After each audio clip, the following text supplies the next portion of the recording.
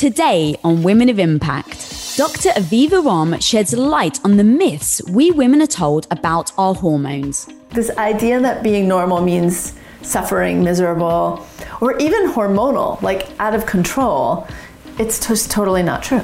A hormone expert, MD, midwife, herbalist, and now author of her new book, Hormone Intelligence, she reveals shocking realities. We know it takes women 9 years on average, multiple different doctors to get a diagnosis. As well as shares the secrets to when the best time is in our cycle to ask for that promotion and the worst time to go shopping, when we have the most energy to start that new fitness plan, and the superpower of all superpowers, when you'll have the most confidence. Wow, I didn't know that. But if you need that extra little boost of confidence to feel good when you look in the mirror to go and do that, new thing you want to do, it's a great time.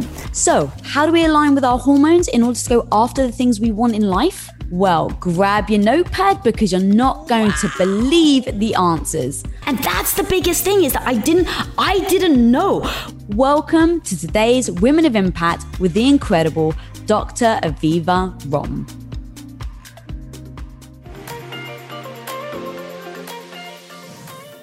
Welcome to the show, Dr. Aviva Romm. Thank you, Lisa. Thank you for having me. I'm so excited to chat with you today. Oh my God, I am so excited. And where I want to start is really the thing that I talk about a lot on my show, and the thing that a lot of the women come to Women of Impact for, is really when we don't feel good about ourselves, we have the negative voice that holds us back, we don't think we're good enough, we have insecurities that really do hold us back from living the life that we want. And to not talk about our hormones would be an utter disservice to the audience, and able for them to really take power over their lives and have the life that they want. So I'm very excited to have you here. And the one thing that I want to start talking about is, you talk a lot about us women as we deal with, acne, weight gain, depression, sleep problems, anxiety. There's all these different issues that we deal as adults. And it really does stem from our hormones. And I wanted to talk about actually something that you said that hit me so hard, and this seems to be the absolute right place to start, is you said now girls are starting to get their periods at the age of 7. Yeah, so what we know is girls are going into puberty earlier than ever. And just to give you an example, the Kotex company that produces all those feminine products actually a bunch of years ago started creating a line of Kotex pads for girls as young as 7 and 8 years old, with hearts and stars and unicorns and rainbows, to normalize getting their periods earlier. What we're seeing though is most girls are starting with breast development earlier, and then periods maybe 1 or 2 years later. So we're seeing breast development 6, 7 years old now. And it's all environmental hormonal impact. That's what's so scary. It's also preventable, which is the good news. But yeah, it's crazy to think about, isn't it? Yeah, it's so crazy. And the reason why I really wanted to start there is to really understand where our hormones as women really first kick into gear, if you will. Obviously, there's nothing that we can do about, when we started our own periods and when our own hormones kicked in. But I think by understanding why now things are changing and why we're seeing such a big increase in depression and all these other health issues, and being able to look and see where does it actually stem from. Because once we understand where it stems from and why, then I would love for us to really dive deep, girl, into how we as adults now either reverse it, identify our problems, and then use it as a superpower, if you will, to pick ourselves back up and really give us the strength that we need to achieve anything in life. I love that. And to what you were saying about who your audience is, and, women really wanting to take this high level power over their lives. One thing a lot of people don't know, if you're experiencing it, you know it, but kind of more globally, is that period pain, endometriosis, all these hormonal imbalances are actually costing women money and career advancement. So we're held back by something that we actually have control over. But you miss those days of work 2 or 3 days a month because your period is, got you doubled over in pain, or whatever it is that's going on. It could even be acne. Someone with severe acne, They don't go to a job interview. They don't go to graduate school interview because they're so embarrassed. So this is very serious in terms of like really taking our power. And that's what I know your community really wants. So where does it start? Well, naturally, if we were kind of going along with our biological blueprint that's been guiding women from the beginning of time, we would start our menstrual cycles around 12 to 16 years old. But this has been creeping back over the last couple of decades to where girls are now often starting their cycles at 9, 10 years old on average, and then the outliers even earlier. And breast development starts a couple of years before that. But where does it really start? We're already forming our ovaries and our eggs and our hormonal foundations when we're still in our mom's bellies. So we really want to think, if we're thinking as upstream as possible, we want to think about what are pregnant moms being exposed to, environmental chemicals, herbicides, pesticides in foods, things that we're putting on our bodies in terms of our cosmetics, and a whole host of exposures that we do know actually pass on to the baby. So I don't want anybody feeling guilty or stressed out or worried, but at the same time, there are things that we can start to do, which I know we're going to talk about. And then another area that a lot of people don't know about, you hear about the microbiome, but what is that and what does it matter? But the microbiome also has a huge influence on how our hormones shake out for any one of us. And at least in the US, women by the time we're 18 years old have had on average, get this, 20 rounds of antibiotics. Not 20 days, not 20 doses, but 20 like 3 to 10 days of antibiotics. And then we get more antibiotics, of course, in our 20s for the UTIs and all of that. So that can affect the microbiome, that can then affect your hormones. So I really say all this not to overwhelm people with information, but if there's any takeaway that I want women to have from a conversation like this is that if your hormones are wonky, if things are going on, it's not your fault. It's not something you're doing wrong. Yes, there are things you can do about it, but you're not broken. You're not messed up. There are just these factors that happen before we even had a say-so that may have set us down, one track instead of another track. And the track that we got set down might be period pain or endometriosis or polycystic ovary syndrome or acne or fertility challenges, but it's not your fault. I'm so glad you said that because I think we do, or as women in general, right? We put things on our own plate and on our own shoulders. And that is such an important part too. And I love that we started there because it is such an important part for this discussion so that people don't blame themselves, because I think then the blame gets in the way of finding the solution. And I know that you have spoken very eloquently, and I'd love to talk more about how instead of comparing ourselves to other people, to establish what our norm is and then recognizing the deviation from that norm so that we can then adjust accordingly. Yeah, so I love the wellness space and women's wellness, and I also want to say that one of the challenges that we see is like if you just have the perfect period, if you have your menstrual cycle, if your period comes every 28 days, if you never have a cramp, if you never have a bad mood, that's like somehow this illusion, and it's not quite that simple. But there is a range of normal so that we know, like if you have your period basically every 26 to 32 days, that's normal. It doesn't have to be 28 days. The average period around the world is not 28 days. If you have a cramp now and then, it doesn't mean like you're full of inflammation, your diet's a mess. That's normal too. What we shouldn't be experiencing is periods that are just all over irregular. They're shorter than 26 days. They're longer than 32 days. Every month there's like a complete variation. So if month to month, maybe it's like 4 days different, that's fine. But if 1 month it's 24 days, 1 month it's 37 days, 1 month it's 42 days, that's not normal. Your period may cause you a little bit of, sensation of fullness in your pelvis. You may feel a little achy, but it shouldn't make you doubled over in pain. It shouldn't make you have to take ibuprofen every month, quite frankly. And how much bleeding is normal? Well, you shouldn't be blowing through pads and tampons every period. Like up to 6 changes a day is considered normal. But more than that, well, that's a heavy period. So we know that there's this blueprint that has guided women from time immemorial, and we know what normal is in terms of like normal, healthy. But we've been convinced that what's common is normal. So it's very common for women to have horribly painful periods. It's very common for women to have really irregular cycles or all the struggles. But we're told, oh, that's normal because you're a woman. That's normal because you have a uterus. But it's actually not. Like this idea that being normal means suffering, miserable, or even hormonal, like out of control. It's just totally not true. Yeah, and I am so glad you said that, because many people, I think many doctors and many people have experienced that when they go to a gynecologist or a doctor, that it becomes very, oh, I've got pain. It's like, oh, that's normal. And so we don't even say, should I be changing this? Is there something I can do? And then make connections with, why am I depressed? Why am I not feeling good about myself? And that's where I really would love to lead. So like why is it important, in fact, that we normalize our periods in order to have emotional stability?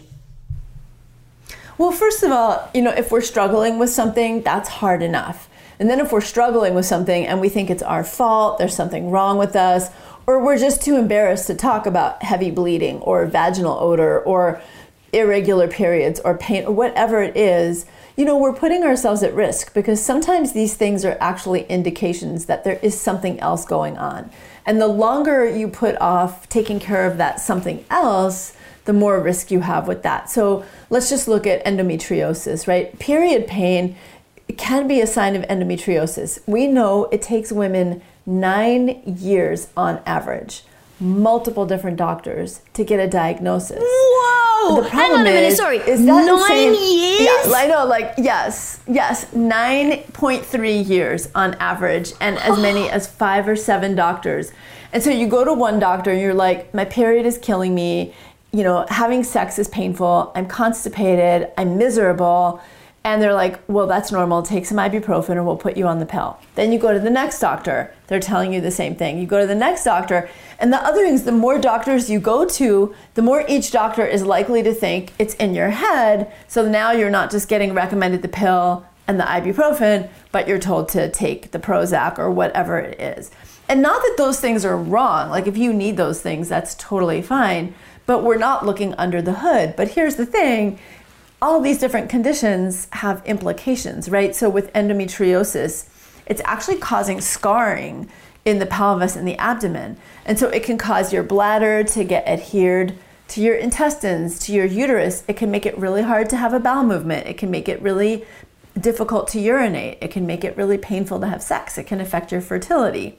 So we're doing ourselves a disservice by not pushing for information that we deserve to have. And that's why there's this concept now that actually got first circulated around 2007 by a medical organization, the American Academy of Pediatrics. And then in 2013, the American College of Obstetricians and Gynecologists repeated what they said, which is that women's menstrual cycles are our 6th vital sign. So we have our blood pressure, our pulse, our temperature, our respiratory rate. Pain is considered the 5th one, and women's menstrual cycles are the 6th, meaning that they're telling us something. They're giving us information. Just like you would take your temperature if you didn't feel well, we need to know what's going on with our menstrual cycles. But here's the thing. Even though 2 major medical organizations, like 2 of the biggest ones in the US, said that, do doctors know it? No, like nobody's being taught that.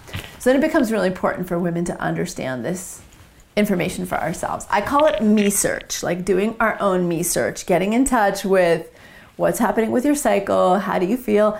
And it can be really cool because there are some crazy things. Like we know that we are more likely to go on a shopping binge when we are premenstrual than when we're in the middle of our cycle. So maybe, like people say, don't order food or don't go shopping on an empty stomach. Like don't go crazy with your credit card right before your period. We also know that when we're ovulating, when we're fertile, we're more likely to go home with the good-looking guy who's got a little bit of the bad boy vibe, or maybe the good-looking woman who's got a little bit of the bad boy vibe, bad girl vibe. But we're not necessarily making the best assessment, we're kind of thinking with our ovaries and our fertility. So learning some of these things is actually really fun. Oh my God, like seriously, I'm like, please keep telling me more, because that's the thing, is that I am just, if I had to have my favorite quote ever tattooed, it would be "with no judgment," because everything that you're talking about, if you feel like you're drawn towards the bad boy or the bad girl a couple of days before you're ovulating or whatever, like, okay, no judgment. Now at least I know, so that I can prepare for certain things that may come my way. What other ones? Exactly. So what other ones can you actually give us? Yeah, so for example, we know that when we're entering that time of our cycle, when we're fertile, so when we're around ovulation, our energy is actually more pumped up. So we're more likely to stick with an exercise program that we start, and our pain threshold is lower. We actually need to eat a little bit less for the most part, and we're more inclined to eat lighter food right after our period all the way through ovulation. So if you do want to do that little mini detox, or you do want to start that new eating plan and that new exercise program, you're more likely to get going on it and be successful with it. Same with a new business plan or applying for that job. You're more likely to feel confident. And it's really interesting because there are physical changes and emotional changes that happen that support that.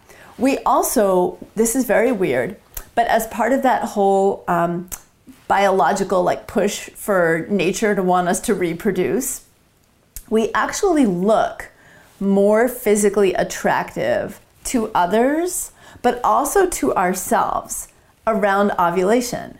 So if you're feeling lack of confidence about anything, which I hope you won't, no matter what part of your cycle you're in, but if you need that extra little like boost of confidence to feel good when you look in the mirror, to go and do that, new thing you want to do, go out on that date, go out on, to that club, or go do that job interview, it's a great time.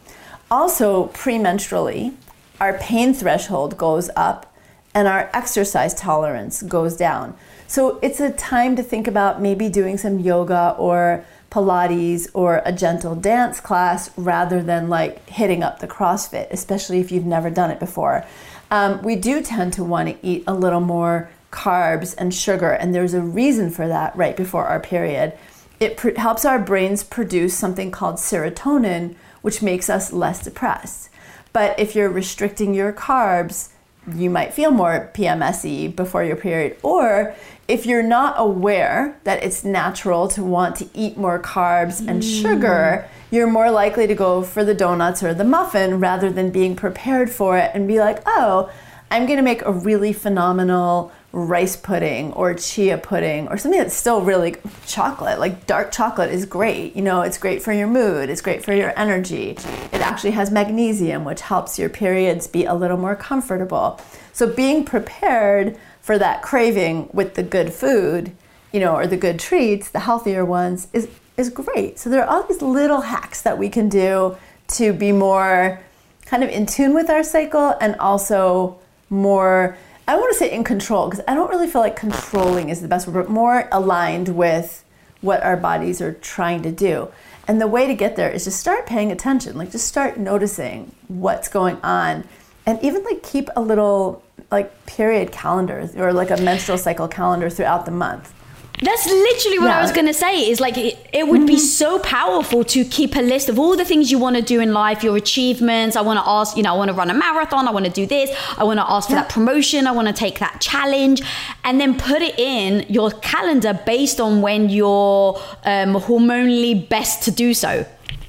Totally. And it's not like it's not like we're not as capable at any time in our cycle. In fact, studies have shown like you can take a math PhD final whatever exam and do just as well right before your periods. Right. I don't want to imply that we can run that, we saw Kiran Gandhi run that marathon in her knickers with her like no pad on, right? Free bleeding. You can do it anytime, but it's like going sailing. If you're going to go on a sailboat, you're going to get better sailing when the wind is with you, right? And it's like being in that kind of natural flow of our cycle and playing to our personal best. It's just kind of some cool, fun stuff. And also just like I was saying, it's good stuff to pay attention to so that we're not just pushed into our impulses. Like I feel like going on a shopping spree at Net-a-Porter today. Oh, wait, I'm 2 days before my period. Let me just wait on that impulse and see if I really want that in 1 week. Or, I mean, I'm really attracted to this person and I really do kind of want to go home with them, but let me check in. Okay, ovulating here. Am I actually really attracted to them, or is this just like my hormones talking?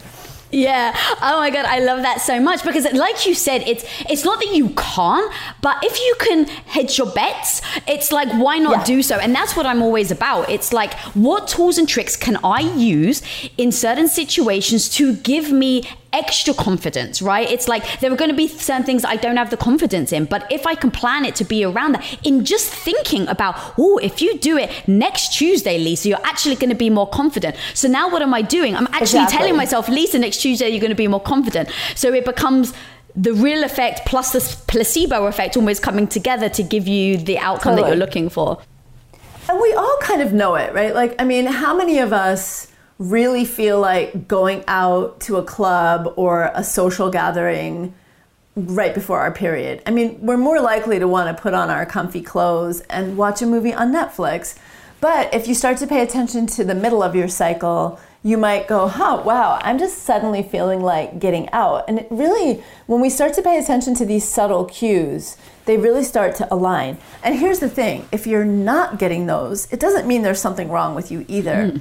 But it can mean that your hormones aren't kind of dialing in at the level that we might hope they would be. And so those little signs, it doesn't have to just be pain or acne or PMS. It can actually be these more subtle things. I'm actually not noticing that I'm having that little bump in my sex drive mid-cycle, or I'm not having these shifts and changes, and that can be important too.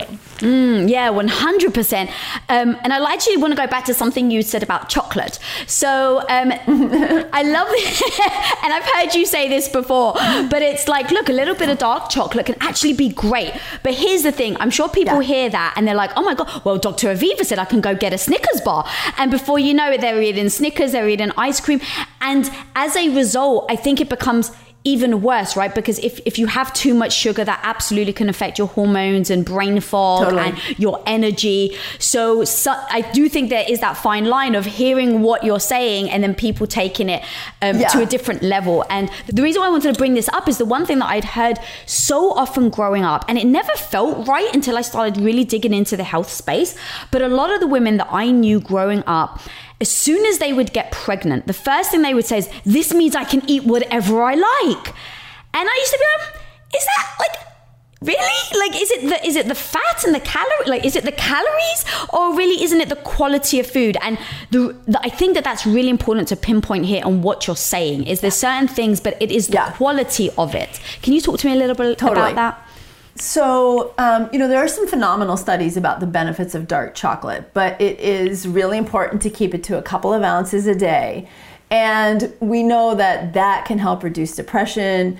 It can help your weight stay healthier, actually, because you have that to look forward to. So if you have the dark chocolate instead of the Snickers bar or the croissant or the muffin or the ice cream bowl, whatever it is, then that's a few ounces that you can look forward to. We know it helps with blood pressure, cognitive functions. There are a lot of really important benefits. But that's what I always tell my patients. Look, if you're somebody who can't have just one and stop, whatever it is, don't do it. I personally, I don't love 92% dark chocolate. It's so dark. I'm just like, it's not enjoyable to me. So I usually say 72% or above. But you're right, it does have a little bit of sugar. So keeping it reined in, keeping it to a few ounces, not going crazy on it.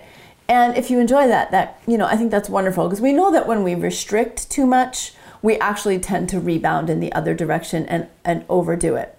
But there are people who just can't have one, right? Like they if that one just triggers that craving, and they all of a sudden it's like, okay, yeah, that was good, but I'm going to eat the whole bar and I'm going to get another one. If that's you, just kind of stay away from it.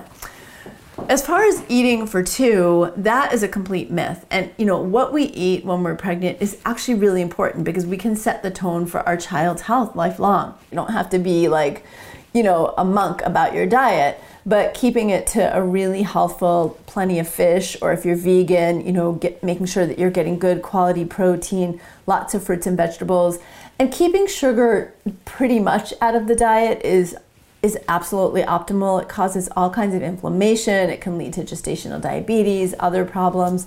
But if you do have to have sugar, have something healthful, like have something that's made with dates. There are wonderful recipes you can do with dates. Keep it to maple syrup or honey or natural sugar, and keep it to a minimum amount. And just, if you're going to do anything, stay away from processed food, bad quality oils, and soft drinks, like sodas of any kind are probably one of the worst. I love all the tips. You're so tactical, which is so useful, because there's so many things that people feel, right? I don't feel good because of my period. I feel bloated, but a lot of us almost feel powerless. And in case some people don't know who is watching this, I actually haven't had a period in over 10 years. I have had massive gut issues. So that's actually why I wanted to also talk about food. Wow. Yeah. On the amount of doctors that told me my gut, my period weren't related. I was like, that doesn't seem to feel right to me. Like, isn't everything connected? And they're like, no, you're fine.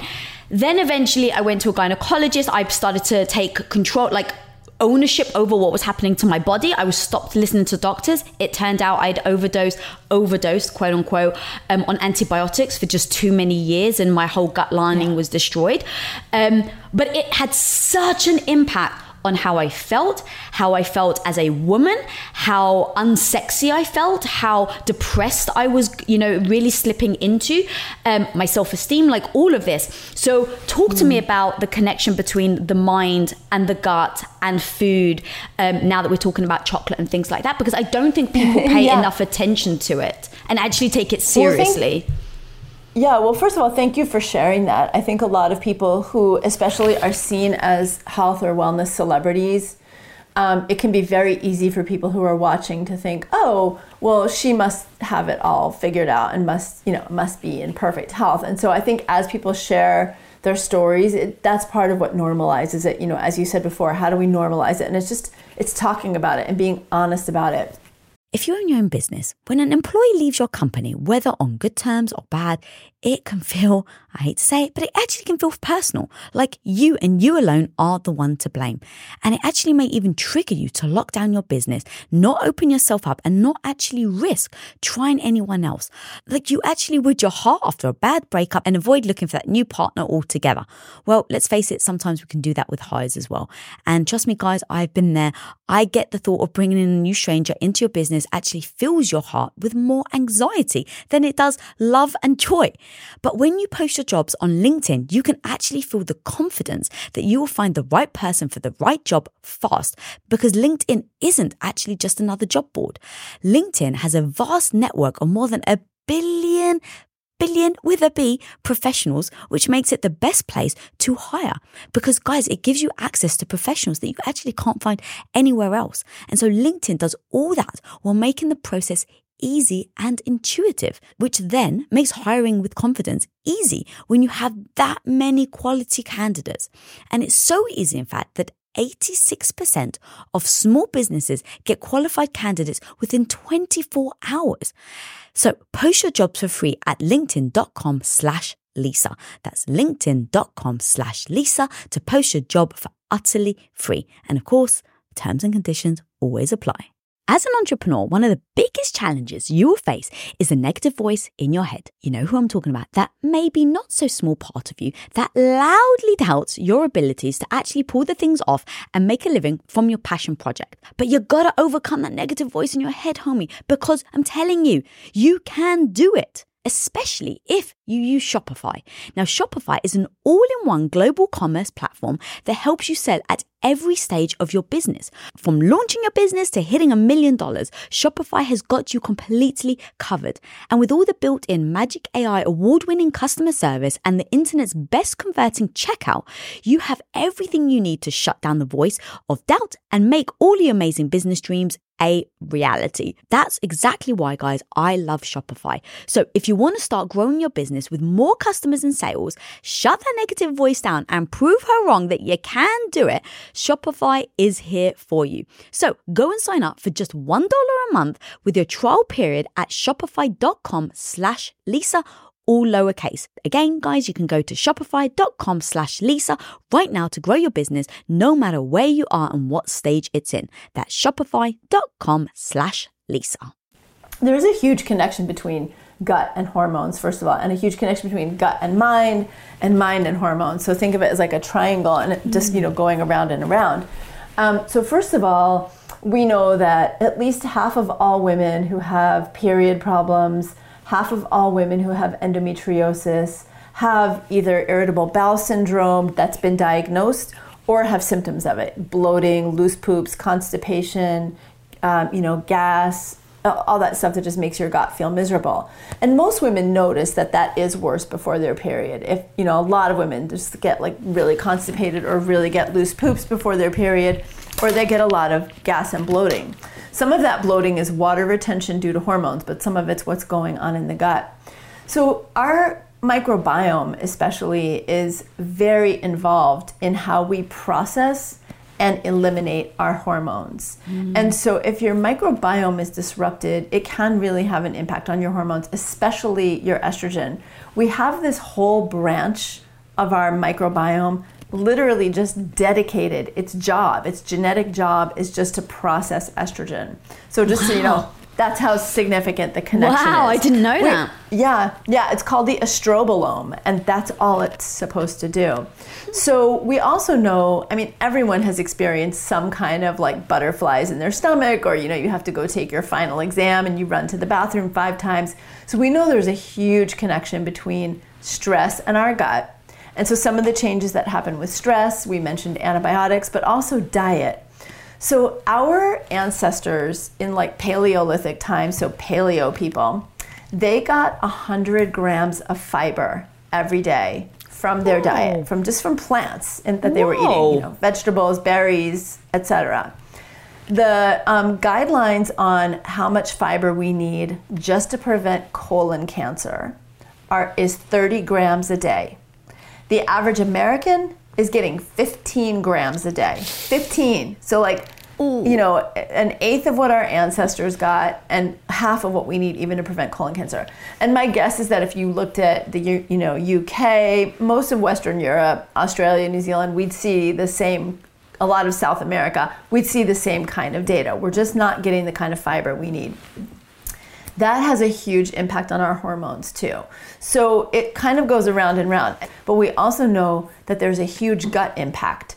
So significant that 2 major studies showed that when women with anxiety were given a probiotic containing food twice a day, their anxiety resolved in 6 to 8 weeks. So it's really, you can do a huge amount. And even if trauma or social circumstances are causing you stress and anxiety, it's like you were saying before, what can we do to at least, hedge our bets and say, okay, even if a small amount of this is contributed to by my microbiome, let me take care of that also, while I'm also helping myself with these other aspects of my life. So I'm huge on making sure that our gut is healthy, eating fiber, lots of fruits and vegetables, all the things we talked about, like sugar feeds the microbiome, processed food, it feeds an unhealthy microbiome. Processed food feeds an unhealthy microbiome. And we know that you can turn your microbiome around in just a couple of weeks of increasing your fruits and vegetables, increasing your healthy fats, getting enough fiber. It's not rocket science. It's just, it sounds complicated because we've never been taught this stuff. And it can really help your mood. And we know, I'm sure you've experienced too, when you eat a healthier diet, when you're getting good protein in your diet every day, when you're getting plenty of fruits and vegetables, we feel better. Our mood is better, our energy's better, we're not as tired, we don't feel, inflamed and irritable. So, it's a win-win all across the board. Yeah, I love that you said all that, because when I went through my massive gut issue, and I'm still struggling, it's been 5-6 years now, massive improvement. I went almost a year where I could barely eat. My hair was falling out. My nails were brittle. It was really bad. I had SIBO, leaky gut, parasite. And all of this was discovered because I stepped in. The doctors were just trying to give me a pill. It literally was, oh, you've got SIBO, take an antibiotic. And it was and I didn't know any better. And that's the thing. So everything you're saying is just educating us so that we know better, so that when we do things, we just do it with our eyes open. And the very first year where I had the gut issues, I've never been so depressed. I'm not a crier, doctor. I'm really not, but I would just burst into tears. And I was people think of me as very confident. I had crippling anxiety from having zero confidence. And so to not say that it wasn't the gut, to, ignore the hormones was a disservice to me. And so once I started to realize, okay, what can I do to adjust my hormones, adjust the way that I'm, what I'm eating, how much I'm sleeping, all of these things started to help me rebuild my gut so that I could then eat all the foods and stuff that you're saying and then start feeling better about it. But we're not told. And it's a process, like you said, right? It's like you said, you've been doing this for 5 years. And I think that's another thing that's really important. And I really appreciate you acknowledging that, is that sometimes women will hear about a detox, or they'll hear about a cleanse, or they'll hear about the latest diet. And, when we write books, our publishers, they want us to pick out the best case and say, you can do this. At some point, I think it was in like the 90s or early 2000s, it became this thing, like the 7-day diet, the 14-day diet. And in publishing, everything became that, the 7-day gut fix, the 2 weeks to fix your hormones. But it's a process. And I want, we're talking about feeling confident and feeling successful. It's so important to know that, because if you buy a book and it says, you can fix this in 2 weeks, and 2 weeks later, you're still feeling crappy and you're doing all the right things that it says, then there can be a sense of like you're failing. Or even sometimes you can be made to feel that way by certain practitioners, like, well, you're just not doing the diet enough. You're not meditating enough. But it actually is a process that can take a really long time. It can take years. And the thing that is important is that to remember along the way is like all the changes that you're making are so important for your long-term health, not just feeling better now, but the later on stuff, the stuff when we're in our 50s and 60s and 70s and 80s, our cognitive health, our brain health, our bone health. And so it may not be an overnight fix, but having faith in the process is actually really important when you do get onto that healthful plan. It can make such a difference over time. Yes, I'm so glad that you said that about like the 7-day quick fix and things, because I definitely thought, I was like, my gut's in disarray, I can't really eat much, I'll be fine in a couple of weeks, it's a stomach bug. A couple of weeks went by, right? Then you go to a doctor, the doctor's like, oh, take this pill. So then I kept thinking 100%, right? It's me, what am I doing wrong? And when your hormones are already in disarray, you don't feel good about yourself from the get-go. So now I'm actually just feeding the negative story that I'm telling myself about how bad I am. But once I just flipped it, literally, it was like I went to so many doctors. I thought, oh, all the best doctors in Beverly Hills are gonna, fix me. And so I stopped saying, what's the quick fix? And I just said, it's a lifestyle change. And the second I said it's a lifestyle change, I started to break down one thing at a time and say, okay, how can I help here? How can I help my sleep better? And I started to notice over time that I started to get my confidence back. I started to feel better about myself. I started to feel more like a sexual woman again. And that really hurts. I've been married for 19 years. And so it was very important. Sex to me is very important. Connection with my husband is very important. But I didn't feel like it. Like that was the last thing I wanted. And so once you start building that back, it has such a knock-on effect. Now, I really want to take us into the sexual desire and how we can use our hormones to our advantage and what we can do to, raise our libido and things like that. Yeah. So back to what we were talking about earlier about understanding our cycles. That's a great place to start. So many of us have different, libido is so different for every woman, and what our expectations are, what we want our sexual relationship to be. So I want to honor, different people want different things. But if you want that juicy sexual relationship, one thing is to start to pay attention to, well, when is my libido stimulated? When do I feel like doing it? Do I feel like being close, intimate? When do I feel most sexual? And when do I feel most sexy? Because that's a lot of it, right? If you're not feeling sexy, you're not going to be feeling sexual. So start to pay attention to what turns you on, when, what time of the month. Is it that you are around ovulation? Is it maybe you're closer to your period? For some women, that like increased pelvic pressure makes them feel much more horny and like just like wanting to have that pelvic release, right? It's a physical sensation.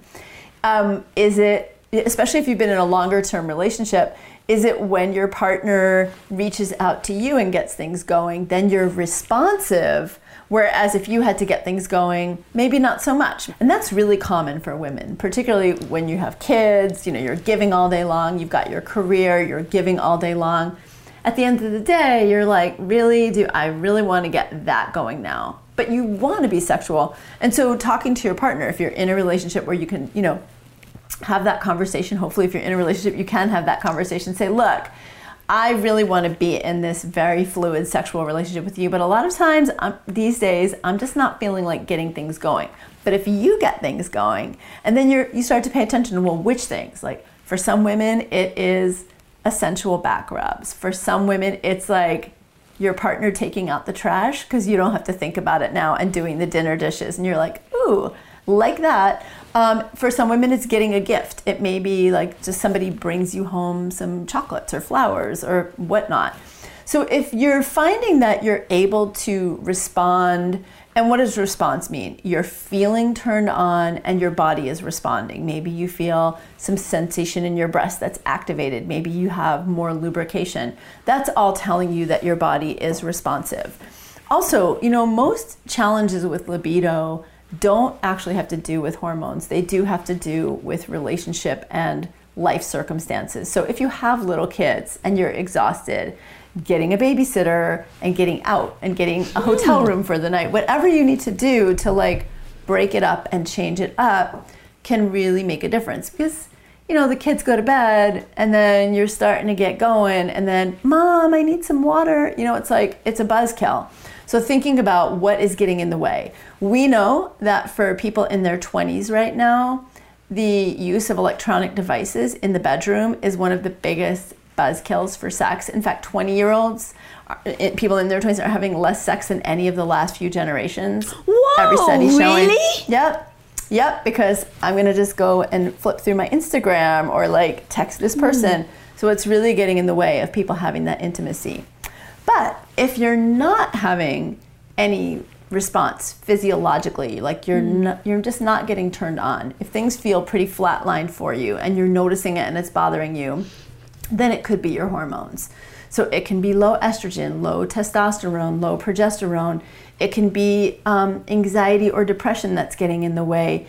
It can also be, you know, in that case, then doing things like supporting ovulation if you're not ovulating, making sure that you're getting really good healthy fats in your diet, avocado, fish oil, olive oil. These are all great healthy fats that support building your hormones. Making sure that you're addressing stress because the hormone cortisol can block your sex drive. Make sure your thyroid function is normal. You can actually ask your primary provider, your doctor, your nurse midwife, your nurse practitioner to run a thyroid panel because low thyroid function is an absolute, will absolutely block your libido, and it's really common. So there are things that you can do to just check in. I love this class of herbs called adaptogens. A lot of people have heard of them now. Ashwagandha, rhodiola, holy basil. And the reason I love those when sex drive is low is because they help to balance your stress hormones. They help to reduce anxiety. They help to support your sex hormones. And they have a little bit of, they're not like sexual stimulators, but in doing all of that, they can help really support libido as well. So you can take those every day. And it's not like the more you take, the more libido gets stimulated. Yeah. I mean, there are herbs and supplements that can help with libido, but I don't really feel like that's usually the safest way to go. They tend to be more stimulating and not really getting to the root cause of what's going on. And a lot of what's going on is, you know, either we're at a moment in our life, we've got little kids, or we're going through menopause and we're just not feeling it. But it's a lot of times it's we're tired and we're overwhelmed, or we're just not getting the juice back. You know, we're not like having the person who's really taking the time to make it romantic. And all for women, it's really different than for men. Like for men, it's very physical. I mean, they can get erections all day long by just thinking about sex or seeing something that turns them on. For women, we know it's about relationship. It doesn't mean you can't, see someone who's hot and feel really drawn to them and feel really aroused. But in general, for an ongoing, healthy sexual relationship and good libido, it really is about that connection that we tend to want to get things going. And chocolate. Go ahead, chocolate. Spicy foods, scary movies. It's weird. There are some things that get your adrenaline going. So if you're really looking for a hot date. Really? Isn't that funny? So if you're looking for a hot date, you should watch a horror movie while drinking eat chili chocolate while drinking ashwagandha tea. Totally. That's amazing.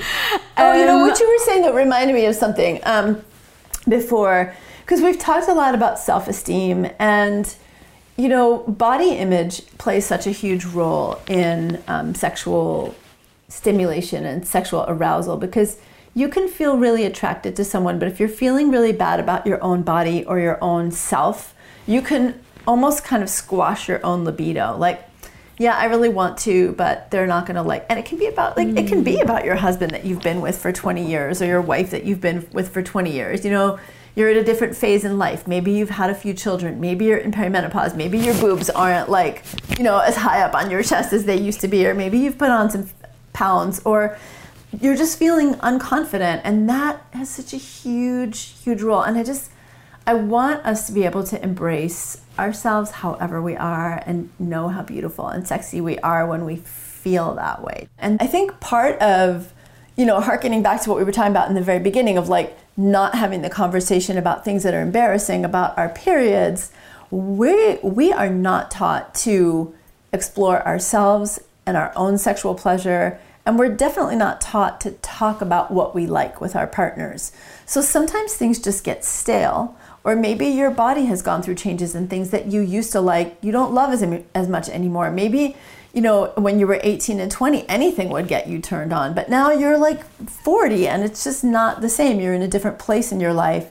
But being able to explore what we love, find our own pleasure, and then be able to communicate that to a partner or partners, however you roll, that can be a game changer for your sexuality. And one thing that's been really interesting with COVID is that the sexual pleasure and sexual toy market has exploded because so many people are home alone.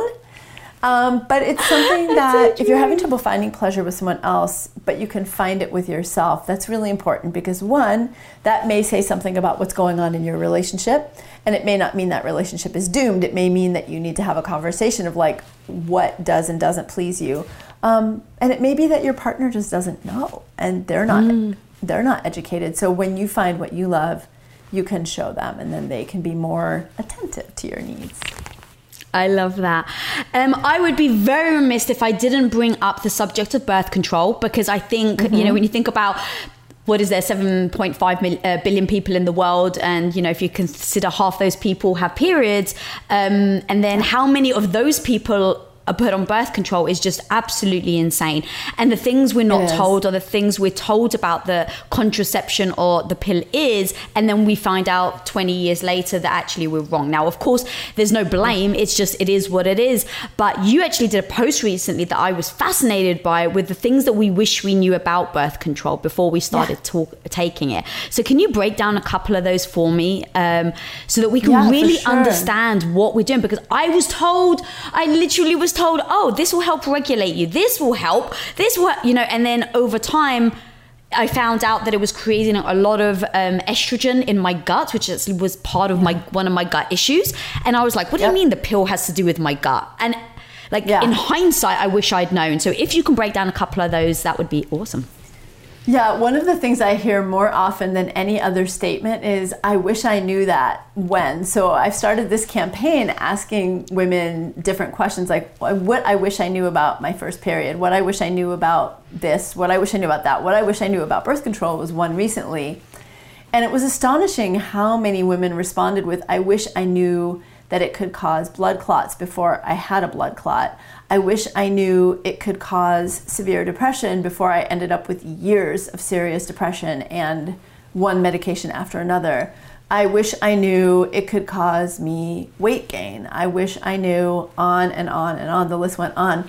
And the reality is, as I said earlier, I'm not opposed to people using birth control if that's what they want to use for contraception, or if that's what they need to have a more healthful, comfortable experience of being in their body. But what I am opposed to is women not being told about the very real risks. And the risks of depression are real and they're significant. The risks of blood clots, it's rare, but it's not so rare that women shouldn't know about it. And here's the thing. 60% of all women on birth control are not on it for birth control. We're on it, as you said, to regulate our hormones, for pain, for things that may be helped by it, but that there are other things along the way that we can try before we start the birth control that can be effective. And how many women get put on it when they're like 15 and don't even think of coming off of it until they're, say, 35 and ready to have a first baby? So they've been on it for 20 years. And it's just been suppressing their normal hormones the whole time. So whatever they went on it for is still there when they come off of it. And so now they're right back into their symptoms. So I'm just such a huge proponent. If you need to be on it for contraception, know your risks, consider alternatives like natural family planning and condoms or diaphragm, or even an IUD, in my opinion, is generally less impactful on our health. The hormonal IUD does have some hormones in it. There's a copper kind that doesn't, but even still the hormones in that are so much less than any of the other methods. And then if you have a gynecologic or hormone imbalance, try some other things first. Try stress reduction, try changing your diet, try addressing your microbiome. I mean, that's why I wrote Hormone Intelligence. I wanted women to have the information that they could trust that fills the gap of what, and I'm saying this as a Yale-trained MD, we never hear about in medical school, but is just as valid and usually safer. And that's the thing. It's like, if you can do something that's mild and safe and get lifelong benefits, rather than do something that is just suppressive and has risks, why not try the other thing first? God, yeah. And your platform, everything you say, your book was amazing. Like, everything you do is really just talking about the realities. And it's like, look, to me, knowledge is power. Knowing more can only help me then dictate how I'm going to live my life. And if I decide, cool, I know all these side effects are very possible, but I still decide to take it, amazing. At least you're doing it with your eyes open. And that's the biggest thing, is that I didn't know. When I went on the pill at the age of 16, 100%, it was like, oh, this is the magic pill. It will solve everything. And then before I knew it, it was like all these other health conditions were coming. And not one doctor told me, oh, hang on, are you on the pill? It wasn't until I had a microbiome assessment analysis that the doctor came back and was like, you eat a lot of soy? And I was like, I don't eat any soy. And they're like, there's a really high level of estrogen in your gut. And then she was like, are you on the pill? I was like, yes. She's like, stop that immediately. And I had no idea. So if I had an idea, at least, again, going back to like almost then, like, allow me to make the decision of what I'm doing to my body. And if I decide it's worth it, then I have the power to do so. But I never want to find myself in a situation. And you know that you need to like check in once in a while, not just go on the pill and say, all right, well, now I'm on this for 15 years, but like every year, every couple of years, check in. Do I still need this? Has that problem been addressed? And I'm now just taking something I don't need anymore, unless of course it's for birth control. But it's real. Like, there was a study done in Denmark a few years back. Just the rates of depression in teenage girls and young women who started the pill had never had depression before, and depression severe enough for them to go and get treated with an antidepressant. But nobody ever said, oh, is it the pill? Like, maybe we need to think about another option, or even just another dose or another form for you, and not just, treat you like you're somebody with a mental health problem when, look, if you have a mental health problem, all respect, we need to really be open and talking about it, but we're creating mental health problems. And then somebody believes that they have a mental health problem that they don't even have at all. And that can affect their self-esteem too, right? To struggle with depression and anxiety, it can affect their life when it's a pharmaceutical that they were put on that's causing it. That to me is just, it really blows my mind. God, yeah, and now it really has come full circle in this discussion, because where we started is, why are girls having periods so young? And that goes to my point of, if girls are now if we are now starting to have our periods way younger, and we're starting to have the problems and issues, and we go on contraception younger, right? Because a big thing is, the pill will help regulate you. So now you've got someone just told me in the social post the other day that their daughter was recommended to go on the pill at 11 for her hormones. Okay, that is exactly the point. So now think the girl's going on I didn't even get my period at 11. I got my period at like 15. Now you've got girls that are getting their period early. Doctors have recommended that they go on contraception to help regulate. It's the pain. And now you get girls at 12, 13 that are suffering from depression, and we have no clue why. Like, this is like really got me lit on fire, girl, because that's the point of that. We're starting earlier, we're doing this to our body earlier, and now we're finding our problems happening even earlier, and we're pretty much living longer. So now it's like your problems are starting earlier, and if we don't fix them or we don't alter our behavior, then we have a longer time to be really struggling with these problems. And also a longer time of being exposed to estrogen. And so we know that the longer you're exposed to estrogen, the more your risk of cancers goes up. And, when we go back to that idea that our cycle is a vital sign, like, imagine if you took a medication that made your temperature stay the same all the time. So you never knew when you had a fever. You could never tell if you had an infection. And essentially that's what we're doing. We're saying, okay, you're 11, you're 12, you're 13, you're 14. We're going to put you on this medication that is going to blunt all your normal signals. So now you can't read that vital sign anymore. And that is really frightening to me. And also it takes away an opportunity for us to use our cycles the way we talked about, in all those beautiful, powerful ways. It just takes away an opportunity for us to be who we are with that fluid changes across our cycles. I feel sad for that. Again, no judgment. For me, it's all about what works for you, and if whatever you need, as long as you know what you're getting into. Oh, Aviva, you've blown my mind so many times in this one discussion, woman. And you really have giving such tactical advice on how we can really use it in our own lives to show up. So where can people find your book? Where can people follow you and all the amazing stuff that you're doing? Thank you, Lisa. So you can find my book anywhere books are sold. But when you buy my book, go to avivaromm.com/book, because there are some amazing gifts and bonuses and giveaways. And you can follow me over on my website. If you get to that page, you're at my website, or come hang out with me over at Instagram, dr.avivaromm. So it's dr.avivaromm. And I'm always posting wonderful new things there pretty much every day. So lots and lots of free resources, even if you don't buy my book. But if you would consider buying the book, I would be so grateful, because I'm just so determined to change women's conversation with our own bodies and our hormones in our lives for our just absolute best empowerment. Amazing. Guys, seriously go check it out. I have read it. She's chock full of tactics and tips, and the foods you can eat, and how you go to sleep, and how you work out, and all these amazing tips in order for you to really freaking show up and be the hero of your own life. So go check out the book, guys. Go follow her. If you're not subscribed, subscribe. Click that little subscribe button down there. And if you're not following me, follow me at Lisa Bilyeu. And like I said, until next time, be the hero of your own life. Peace out, guys.